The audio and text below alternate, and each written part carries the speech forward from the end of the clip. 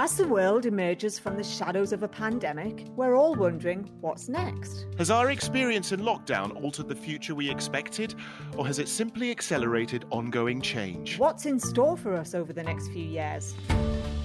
Join me, Susie Golding, And me, Andrew Clark, in Singapore every week, as we ask leaders across Asia, working in marketing, communications and lifestyle, one simple question. What's next? Hi, Susie. Hi, Andrew. How are you? I'm pretty exhausted. How are you? Yeah, ditto. Pretty exhausted. I think that this is probably going to be the shortest intro that we've ever done on the What's Next podcast, right? I think so. I think I'm completely out of banter, I'm afraid. Who have we got on this week? So today we've got the lovely Hattie Trounce, and she works for an agency called Digital Business Lab. So she's going to be talking to us about social media, influencers, the discovery generation. Should we just jump in then? Yeah, let's do it. How are you, Hattie? I'm very well, thank you. I'm feeling good. As we said, ready for the weekend. What's the time now? 11? Yeah, no, I'm good. It's 11 a.m. on a Friday while we're recording this. And we're all very much looking forward to the weekend. We definitely are. Hi, Hattie. Hi, Susie. I feel like I'm on like Graham Norton or something.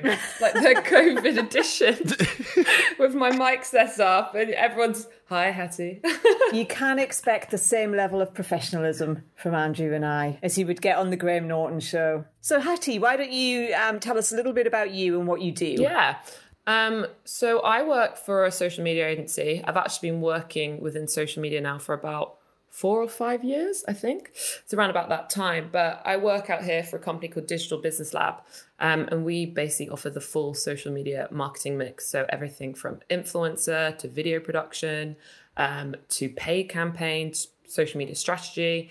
So we basically give the full social media delivery across the whole of APAC. So I think COVID and the impacts of COVID have been, it's been quite a roller coaster. It's shaken up the social media industry, I'll say that. My goodness me. And what are the big things that you've seen happen during this period? Well, I think it's been a bit of a roller coaster. And because my company has offices in Hong Kong and Singapore, we were really hit at slightly different times, particularly because our Hong Kong office worked a lot with mainland Chinese clients. But also we did a lot within the travel retail space, like airports. Oh, wow. So that was hit quite hard. Yeah. And then it kind of hit Singapore afterwards. And I think initially for social, we saw a lot of budgets being pulled or projects put on hold, whether it was video, influencer, or paid campaigns. Because I think it's the easiest place for companies really to cut budgets is marketing, social, PR, events, obviously. But I think quickly brands and companies saw that, first of all, this home-centric way of living wasn't going to change. We've been here now for over, God, it feels months and months and months, but it's kind of become the new norm. And at the same time, we were seeing... I just have to point out that you used one of the words that we really hate, or expressions that we really hate on the podcast. You said, I feel as though I want to be sick now, but I'm going to say it. You said new norm. You didn't say old. Oh, sorry. You said new norm. That's a kind of new iteration of it. Norm, the abbreviation. It's a millennial term, norm. So we let you off. That is a first strike, okay? I know you don't like the word webinar. We're not going to use that word again. Okay, sorry. Or other words such as pivot, and we're certainly not going to use webinar. Pivot. Okay? Okay. Right? That's it. I'll hold myself back. Right? You've been warned.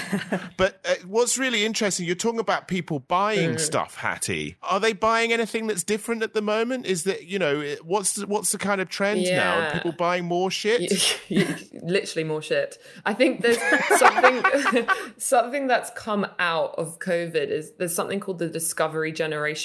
And it's a new type of consumer who essentially will turn to social media to just discover. So they don't necessarily know what they're looking for. Right. They're just looking for something cool and new. And I think this could be down to the fact that we're bored because there's a lot less that we can do. We're at home more. We've got more time on our hands. By the way, I just want to point out I'm not like that at all. Really? What about you, Susie? Well, I have to confess that I have made a couple of, not weird, but unusual purchases for me during lockdown. So I haven't gone crazy, but I have bought some completely useless dishwashers and also some little plastic sort of trays to make poached eggs in. And Yeah, I obviously was very, very bored that day. And the dishwashers don't work very well. So I was also a disgruntled customer. But you bought it, and that's the main thing, and that's what we need. But I still bought it. And, you know, it only costs like, I don't know, $5 or something. And then it took about 6 weeks to come. And I'm like, why is my behaviour like this at this moment? I was questioning my behaviour because that's not normally me at all. I bet you were so excited when it arrived. I was really excited. And then imagine the disappointment when you can't get food stains off plates. That tells you the level of excitement in my life during COVID. I mean, joking aside, Hattie, during the sort of the lockdown, when most of the world was in lockdown, and maybe at the earlier point of COVID, when the bigger brands were, like you say, they were pulling out of media spend, they weren't doing anything. Presumably, that was a great opportunity for smaller brands who often don't have the spending power that the bigger brands have to really capitalise on people being in front of screens and on their phones. Exactly. Much more than they would have been pre-COVID. Yeah, because as I said, when the budgets froze, a lot of that was taken out of media spend on social. So things like Facebook, Instagram, people were pulling their spend. But at the same time, because more people were there, less people were competing for the target audience. It was actually the cheapest time to run paid campaigns because there was less people trying to outbid you on the creative, the visual, to get in front of the target audience. And I think a lot of people initially didn't see that. And then suddenly there was all this research saying, actually, the percent going up per day of people and the time, but also like throughout the week. Sometimes you see dips on the weekend because everyone was at home locked down. We were just bored and browsing Facebook, Instagram. And that's why we also saw TikTok was already on the rise. But with lockdown, their stats of how much their consumption went up. And it's always been quite an entertainment platform. But because of COVID, the theme kind of changed at some point. And I think, you know, startups and people who perhaps had lower budgets saw that, first of all, I need to do a digital strategy because I don't know how long it's going to last. And second of all, this is the perfect time to test because it is cheaper for me to run ads to create content. And I think the particular industries, I know we've spoken about this before, is traditional industries that perhaps never saw themselves doing social media or having a digital strategy realize this is where we've got to be. Things like fine jewelry and high-end jewelry where they're used to having a very one-on-one relationship. It's very personable. It's about building that trust because these are, you know, very expensive products and pieces that they fly across the world. They hold exhibitions and events, but they can't do that. And because Facebook and Instagram maybe doesn't have that luxurious element for some boutique fine jewelry places, it's where everyone is. And no matter how high your disposable income is, the likelihood is you are going to be on Facebook. And because of COVID, and we had to connect internationally, I know with us all being expats in Singapore, social is the best way to talk to family, even like grandparents getting on Facebook. So in terms of like this part of the world in Southeast Asia, obviously things have changed in that, like sort of these luxury companies for sort of high-end brands and that sort of thing. They're looking for like ways that they can still like authentically, connect with potential customers and that sort of thing. But what about the more traditional sectors, categories that people shop in this part of the world? Well, I think the most obvious one to talk about is probably the food and grocery sector. Yeah. Because I remember pre-lockdown in Singapore, I was actually put on a stay-at-home notice 2 weeks before lockdown. So I had that additional 2 weeks, so I couldn't even leave my front door. And this was... Oh, wow. You were allowed to stay in your whole apartment, right? Yeah. So I was allowed in my condo, but wasn't ever allowed to leave the front door for 14 days. Oh, wow. Because I came into contact with someone who tested positive. The thing is, it was nice in my head. I didn't see us going into lockdown because I did it mid-March. But apart from that, what I did notice about consumption is even stay-at-home notice, which was pre-Singapore going into lockdown, when I was trying to get food delivery, so things like Red Mart, Amazon Prime, it was already fully booked for weeks in advance. Even though Singapore was allowed out and about, there were no restrictions on the number of people, times people could go shopping. Yeah, that's right. It was a real nightmare, especially in those early stages, right? It was. Yeah, it was just the anxiety went through the roof, I think, that people just were stockpiling. We've seen it across the world, rice, toilet paper, like everything. People were just nervous about what was to come. Yeah. And I think off the back of that, it's amazing to see how quickly people like Food Panda, who now have Panda Mart. I haven't tried Panda Mart. It's good. I have to give it a go. They basically just go to fair price or cold storage for you. It's a very lazy way of doing it, but I think people are getting increasingly dependent on doing everything online. And I think also the older generation, because they weren't used to all this doing everything at a click of a button. Yeah. That I've seen like grandchildren teaching their grandparents how to do it, particularly back in the UK, because the elderly are a lot of risk. Actually, out of curiosity, do you think that in terms of the way that all of this is moving, especially with online shopping and consumption and that sort of thing, you guys have got the experience up there in running a business in China and doing social in China. Are they taking their cues from China in terms of replicating it in this part of the world? Yeah, I think there's a lot of comparisons you can put between Western channels and the Chinese. I think China is probably where Facebook and Instagram, all of them want to be, but a lot of that's down to the behavior patterns of the countries. Because I know from the UK, we're very much like, I use Facebook to talk to my family. Instagram's a lot of influencers, it's beautiful content. I spend a lot of time browsing on it. Twitter I use for my news. So to try and dominate that market and change it into a super app that can offer our taxi, our food, our like everything, I think a lot of that will come with time, and we need to consumer to learn how to understand this. And I think for China, it's part of the way that they've been shown these apps. And I think with the domination of things like TikTok coming over here, we've had the equivalents, things like Vine, that were basically the same as TikTok. It was short videos, which were huge for a while, but then they drop out. And I think Chinese apps just have a little bit more like power and support behind it, and they're just that little bit better, that they are dominating. But yeah, I think all of them are learning a lot from China, and I think a lot of the inspiration stems from their apps. That's absolutely fascinating. I think that's the subject of another podcast. We should get you on and talk about that again. Yeah, let's do it. In the future, talk about China. Yeah. Yes. That China. We should definitely do that. That'd be fantastic. But listen, Hattie, that was really a very fascinating chat. Just wondering, it's that time in the show where we ask you what you have been reading, what you've been watching, and what you've been listening to. Ooh, okay. So what I have been reading. So I actually, the book I'm reading at the moment, I started pre-lockdown, gave up in lockdown, only recently picked it up again. And I found that I'm reading it in a completely different light. So it's Whoa. Yeah. Oh. I thought I'd said one of the bad words. No. Whoa. I was like, I didn't say norm. I didn't say webinar. But it's an old one. Memoirs of a Geisha. But wow. Because it's set pre-World War II, and it's all about following a geisha who is sent away from her family and basically learns the techniques and skill to become a world famous geisha. But because I'm now reading it, and in my head, I've got imposed here from Singapore, you can only hang out in groups of 5. You must not travel abroad. That honestly, when she's going about in groups of more than 5 and traveling around Japan, I'm like, illegal. Singapore government has done a good job on you then, Hattie. Yeah, I should campaign for them. I'll go around a safety ambassador. So yeah, that's what I'm reading.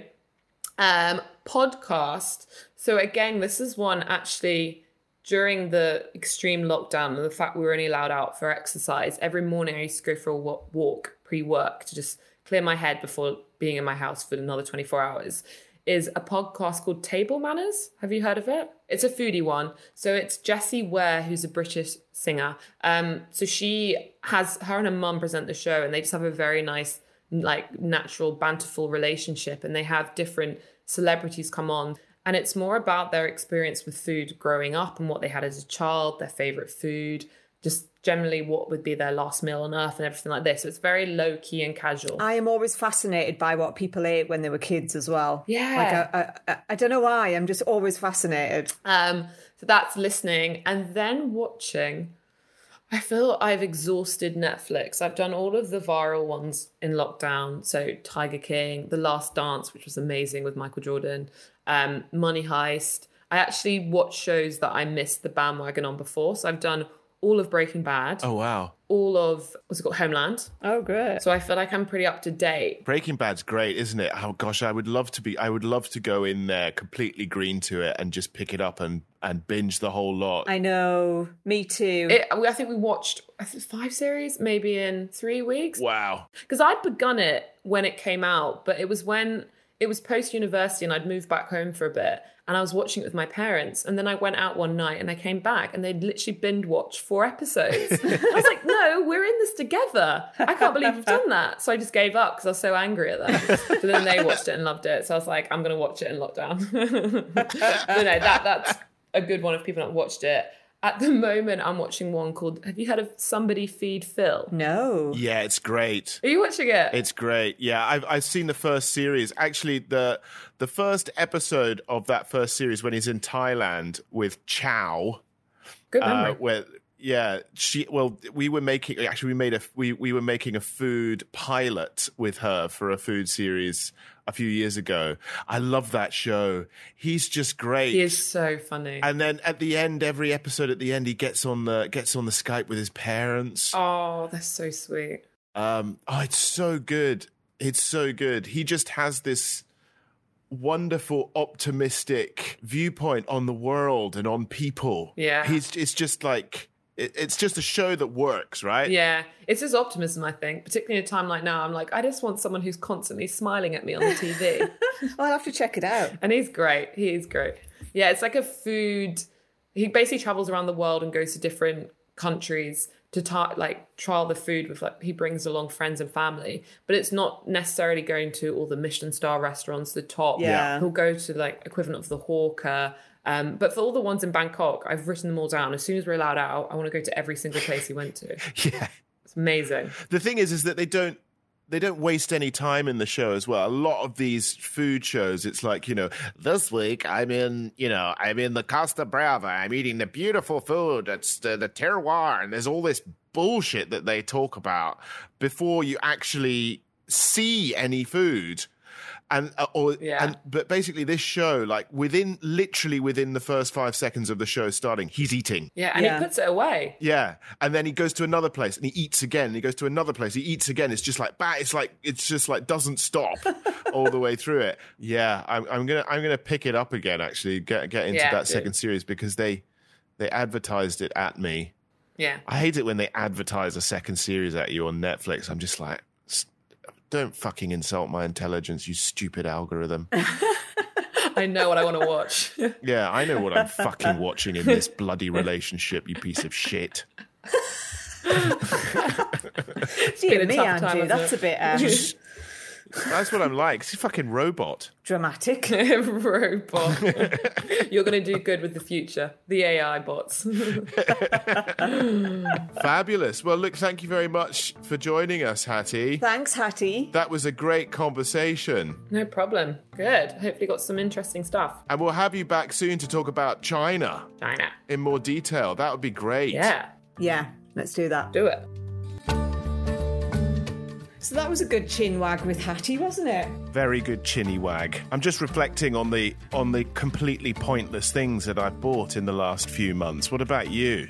Oh, God, yes. Like, not too many, but enough to feel shame. Definitely enough to feel ashamed. I always like how with all of our guests, we get down to practicalities quite quickly, and hopefully it's something that listeners can take away and use. Which is absolutely right. Which brings us on to who's up next week? Next week, we've got Elizabeth Taylor.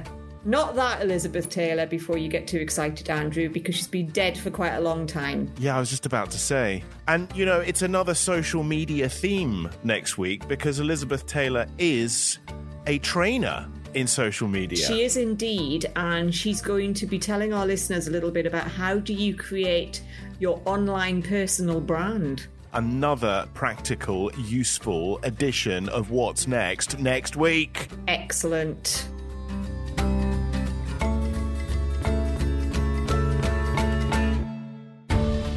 You've been listening to me, Andrew. And me, Susie, and our lovely guest on What's Next, the podcast which asks just that. If you enjoyed listening, like, subscribe, leave a review. And do recommend us to anyone else that you think would find our ramblings interesting. You can find this podcast on all the major channels where you find your podcasts. So join us next week when we'll be asking someone else, what's next?